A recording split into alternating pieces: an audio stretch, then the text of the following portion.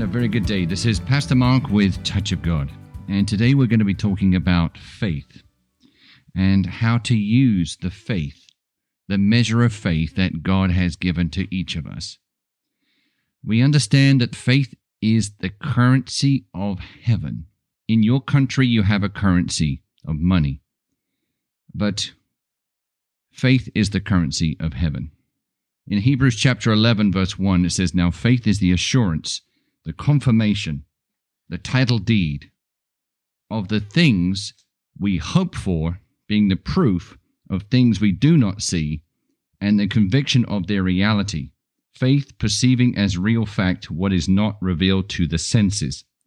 So, we know that heaven is in the invisible realm, the spiritual realm, a realm that you cannot see with your naked eyes. God is also spirit. And so therefore, we cannot see him with our naked eyes, but we have to believe that he is, and that he is a rewarder of those who diligently seek him. So we have to be able to believe that God exists, and in order to be able to believe, for us to choose that we believe, we have the free gift of faith from God. Without faith, it is impossible to please God. But to begin with, God has given us a measure of faith so we can decide in our own free will to use that faith to believe in things and also to believe in God that we cannot see with our naked eyes. We can also use faith to be able to have things happen according to God's will, including when we pray for the sick to see them recover. We do not see the physical healing until the person says they no longer have pain. But we have to believe by faith first in the promises of God and what Jesus has paid for at the cross, but also at the whipping post for that person's healing.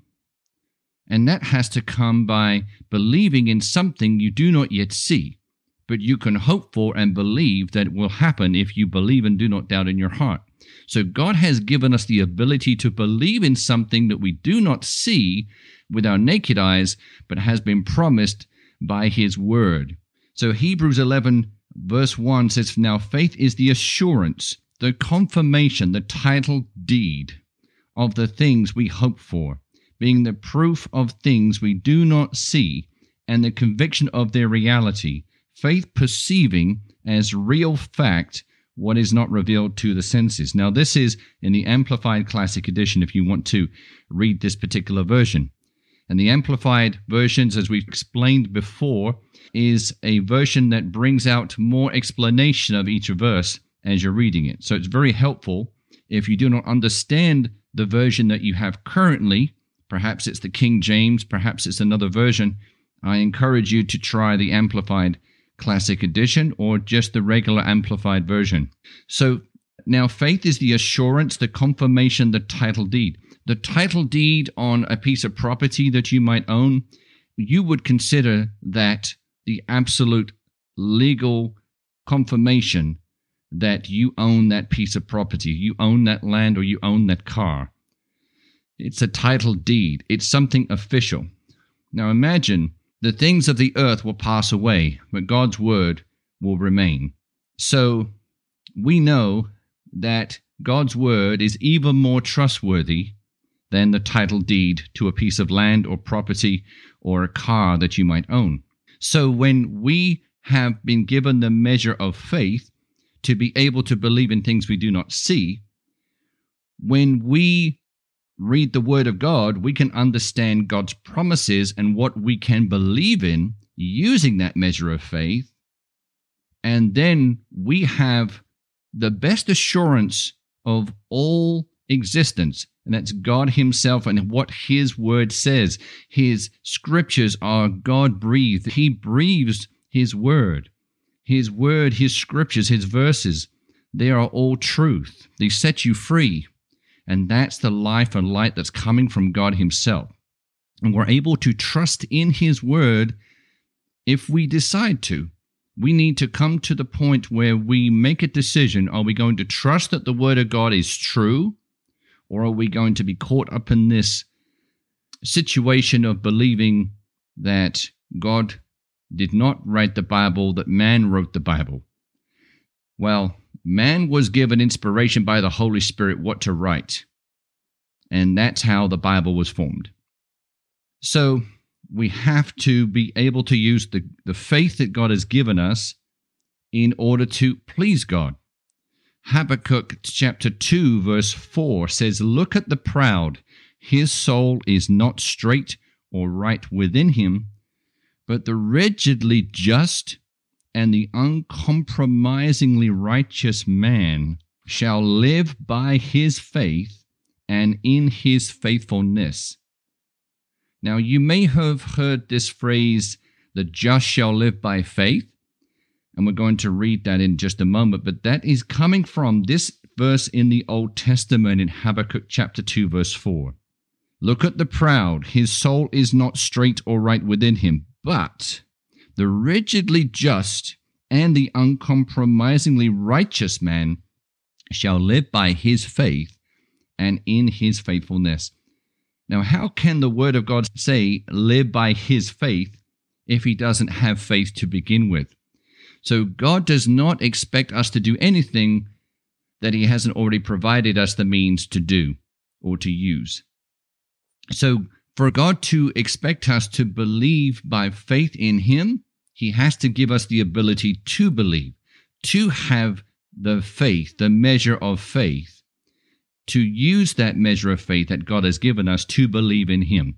And he has done that, and we're going to see that in just a moment in a couple of scriptures. But we can see that the Habakkuk chapter 2 verse 4 verse that talks about the just and the uncompromisingly righteous man shall live by his faith and in his faithfulness. This verse is repeated in the New Testament several times, including in Romans chapter 1 verse 17, where it says, "For in the gospel a righteousness which God ascribed is revealed, both springing from faith and leading to faith, disclosed through the way of faith that arouses to more faith. And as it is written, the man who through faith is just and upright shall live and shall live by faith." Now let's have a look at what the word just means. Just means based on or behaving according to what is morally right and fair. So you are a just person if you behave according to what is morally right and fair. If you do what is right in a situation, it may be a difficult situation, it may be a difficult decision for you to make, but the decision you make should be in accordance with God's will. It should be what's morally right and fair to you, to the other person, to the situation. And then you are acting as a just person. And a person that is just lives by faith and lives in his faithfulness. His faithfulness to God is faithfulness to the precious souls around them. And we thank the Lord today for giving us this measure of faith. We're going to be learning about that in just a moment, about where God is giving us this measure of faith. So what is faith? Let's have a look at what faith is. So a precious soul in the world would tell you the phrase, "Seeing is believing." However, this should be a foreign concept to a believer in Christ. The Christ follower should be saying, "Believing is seeing." Should be the other way around. We should not be waiting to see something in order to believe that God's word is true. Christ followers should be saying, "Believing is seeing." We should be believing for something that we do not yet see, and not being surprised when we finally see it materialize in front of us.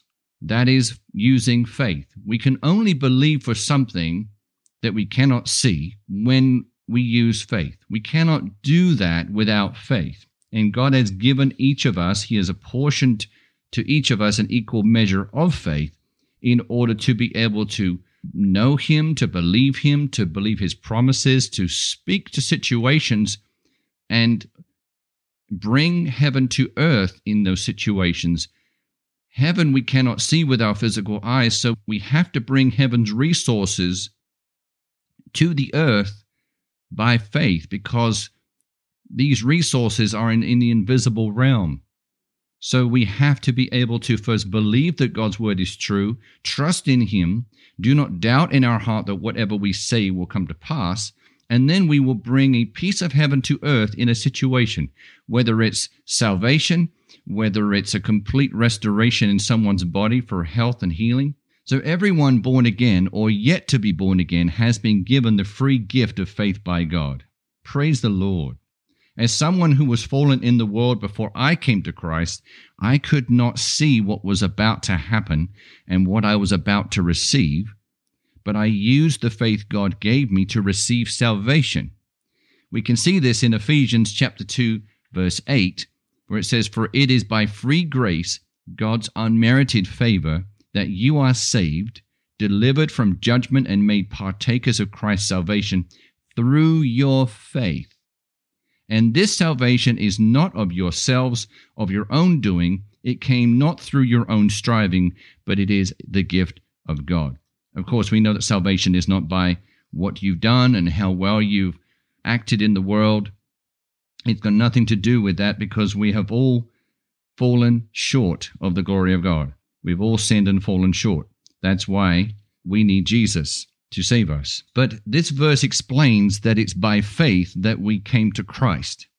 So it is not true to say that faith is only given to those who are born again, because you have to have faith to be born again.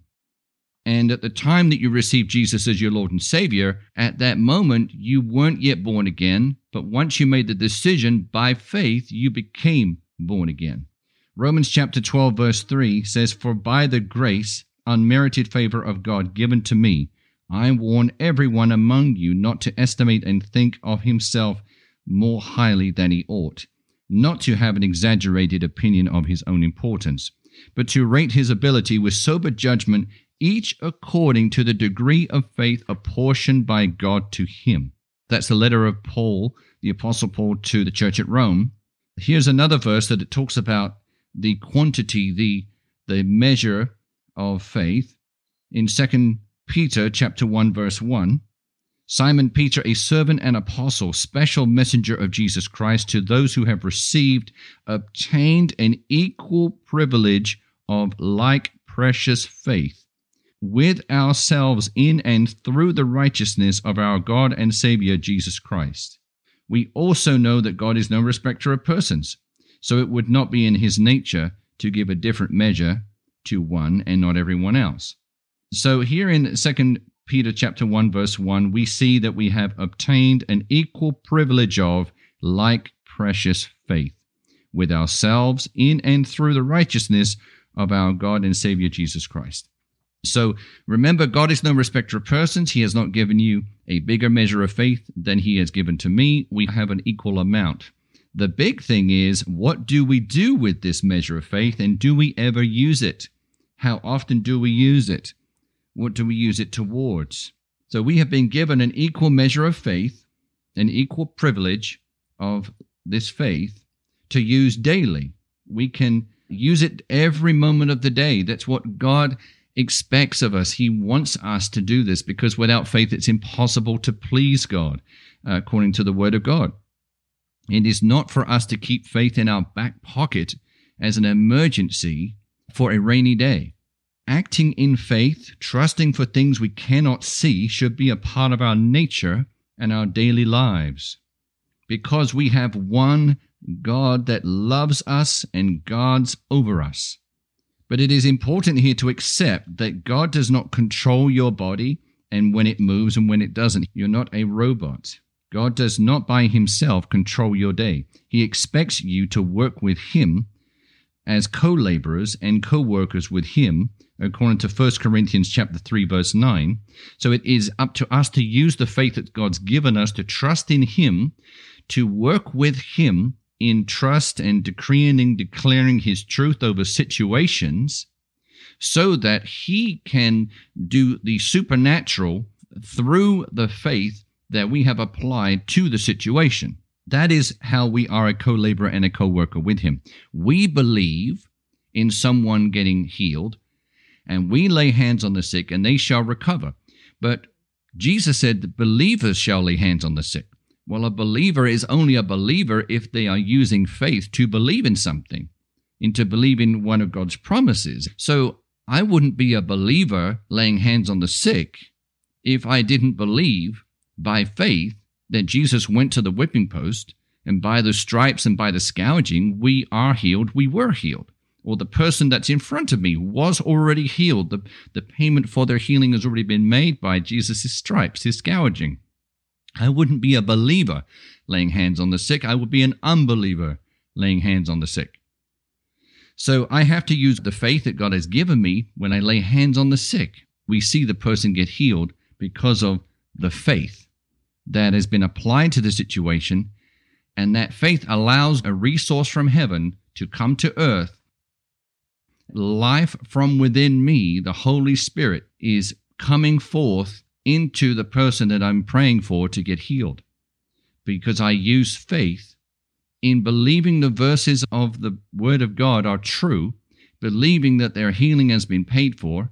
I am a believer in those things, and therefore supernaturally the person gets healed because faith is being applied and it's active. Remember also Hebrews chapter 4 verse 12 explains that the Word of God is alive and active. So when I bring my faith to bear on a situation and I'm recalling in my heart the scriptures that make that healing possible, that is the Word of God being believed in, being applied by faith towards a situation, and then that situation turns around and becomes on earth like it is in heaven, or like it would be in heaven for that person to be healed. So use your faith in order to have a relationship with God as well. Not just think about healing other people, but we need to have faith to just have a relationship with the Lord. That's because we do not see him with our naked eyes, so we have to believe that he's there, and we can only believe if we have faith that he's there. So use your faith in order to have a relationship with God, to speak with him, to be able to trust that he is indeed with you. Even though you do not see him with your physical eyes, once you believe that he is, and that he is a rewarder of those who diligently seek him, Hebrews 11 verse 6, you will have a knowing that he is with you, and his presence will become more evident to you.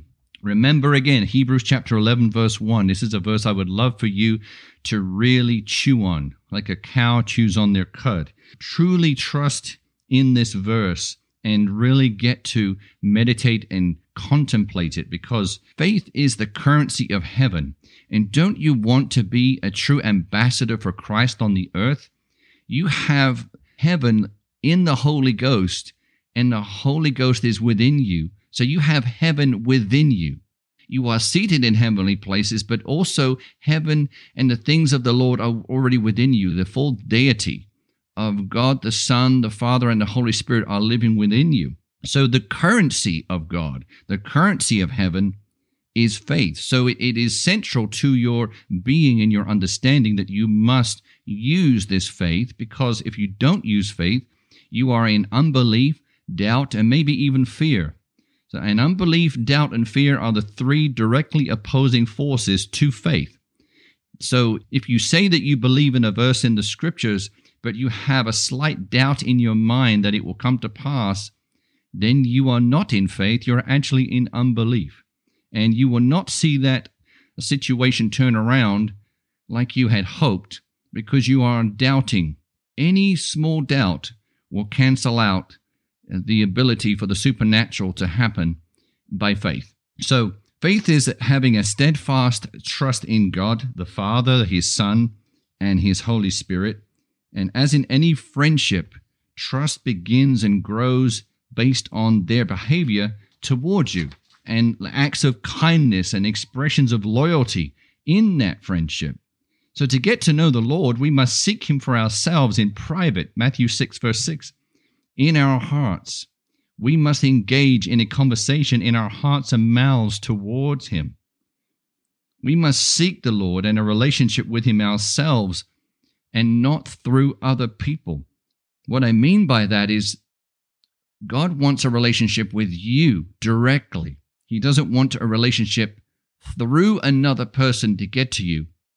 However, there may be a season in your life, but particularly perhaps early on in your walk with the Lord, where you don't sense His voice, you don't yet recognize His voice.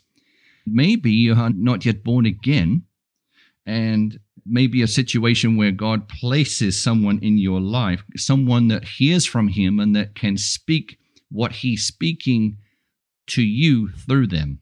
And this is what happened to me for approximately 6 years before I came to Christ. There was a precious soul, a brother in Christ who was placed in my life, and he clearly always heard from the Lord, and I was able to prove that based on what he was saying to me that the Lord was telling him to tell me. But ultimately, God only places those people in our lives for a short period of time, or relatively short period in our life, because ultimately He wants us to have a relationship with Him directly. Because after a while, we recognize our hearts, the still small voice, and God is speaking to us. He always has been. It's just that we haven't tuned in, or we've had louder noise in our lives through distractions, and we weren't able to discern His voice because of all the other things going on in our lives. We must also disregard all things that we've ever been told about the Lord, about His nature, from anyone who has an opinion about that, unless they were speaking directly from Scripture and teaching that Scripture correctly. What I mean by this is, you may have been raised as a child, as a teenager, growing up into an adult, and people have, over those years in your lives, been telling you their opinion about the Lord, just building up this nature and character and description and illustration of the Lord's heart and the way He is, based on their opinion. And you may have bought into this. You may have just agreed with them.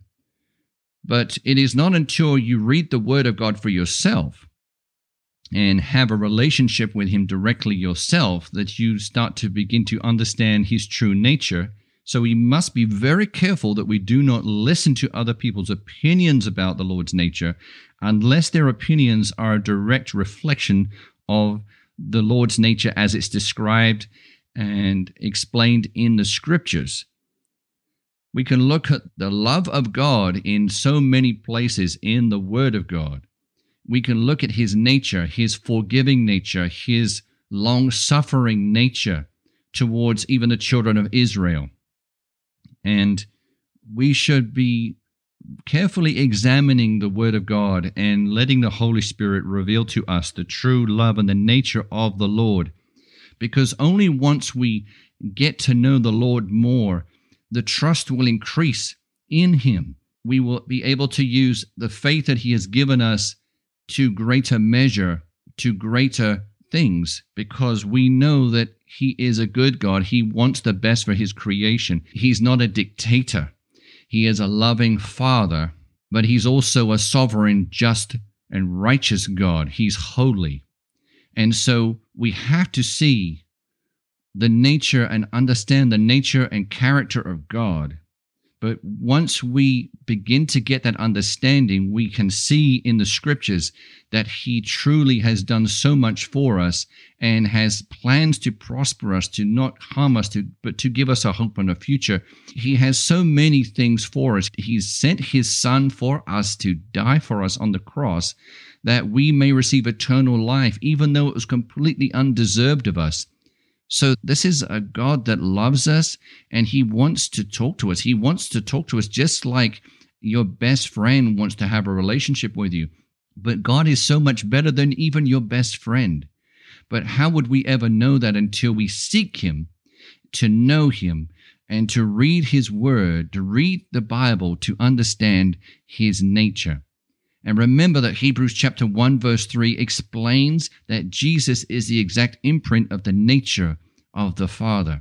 So if you ever have this misunderstanding or opinion of the Father, that the Father is very different from the Son, then I implore you to rethink that opinion and not lean on your own understanding about that, but to look and examine the Scriptures, to know the nature of the Father, to know the love and the forgiveness He had, particularly in the Old Testament. He has not changed. He's the same yesterday, today, and forever. But if you look at the Old Testament particularly, you can see that the Father was having to take situations into his own hands without Jesus having yet come to pay for man's sin. So you could see the floods. You could see the flood of the earth. But you could see that God did not want to do the flood. He didn't want to make the flood happen, but he was forced to by the increasing sin of man. So it is important to understand the nature of God. And when we know his nature and his character, we can more easily trust in him. And our faith becomes more effectual. It becomes more effective towards the things of the Lord and bringing the resources and bringing the will of the Lord to bear through our faith to situations that we can speak to in accordance with his word on the earth, whether it be someone's healing, bringing someone back from the dead, casting out demons, whatever the nature of it is, just loving on someone with the love of Christ. You're able to love on them more effectively when you know that the Lord is loving them more than you could ever love them. So we will leave it there for today, but there is more to discuss on the topic of faith next week, and that's where we will continue. If you would like to get in touch with us, our website is touchofgod.world, TOG.world. If you'd like to partner with us to give into the ministry, you can do so on that website, TOG.world. We'd love to pray for you. You can call us at country code 1-407-705-3151. Country code 1-407-705-3151. And until next week, you have a blessed week. Amen.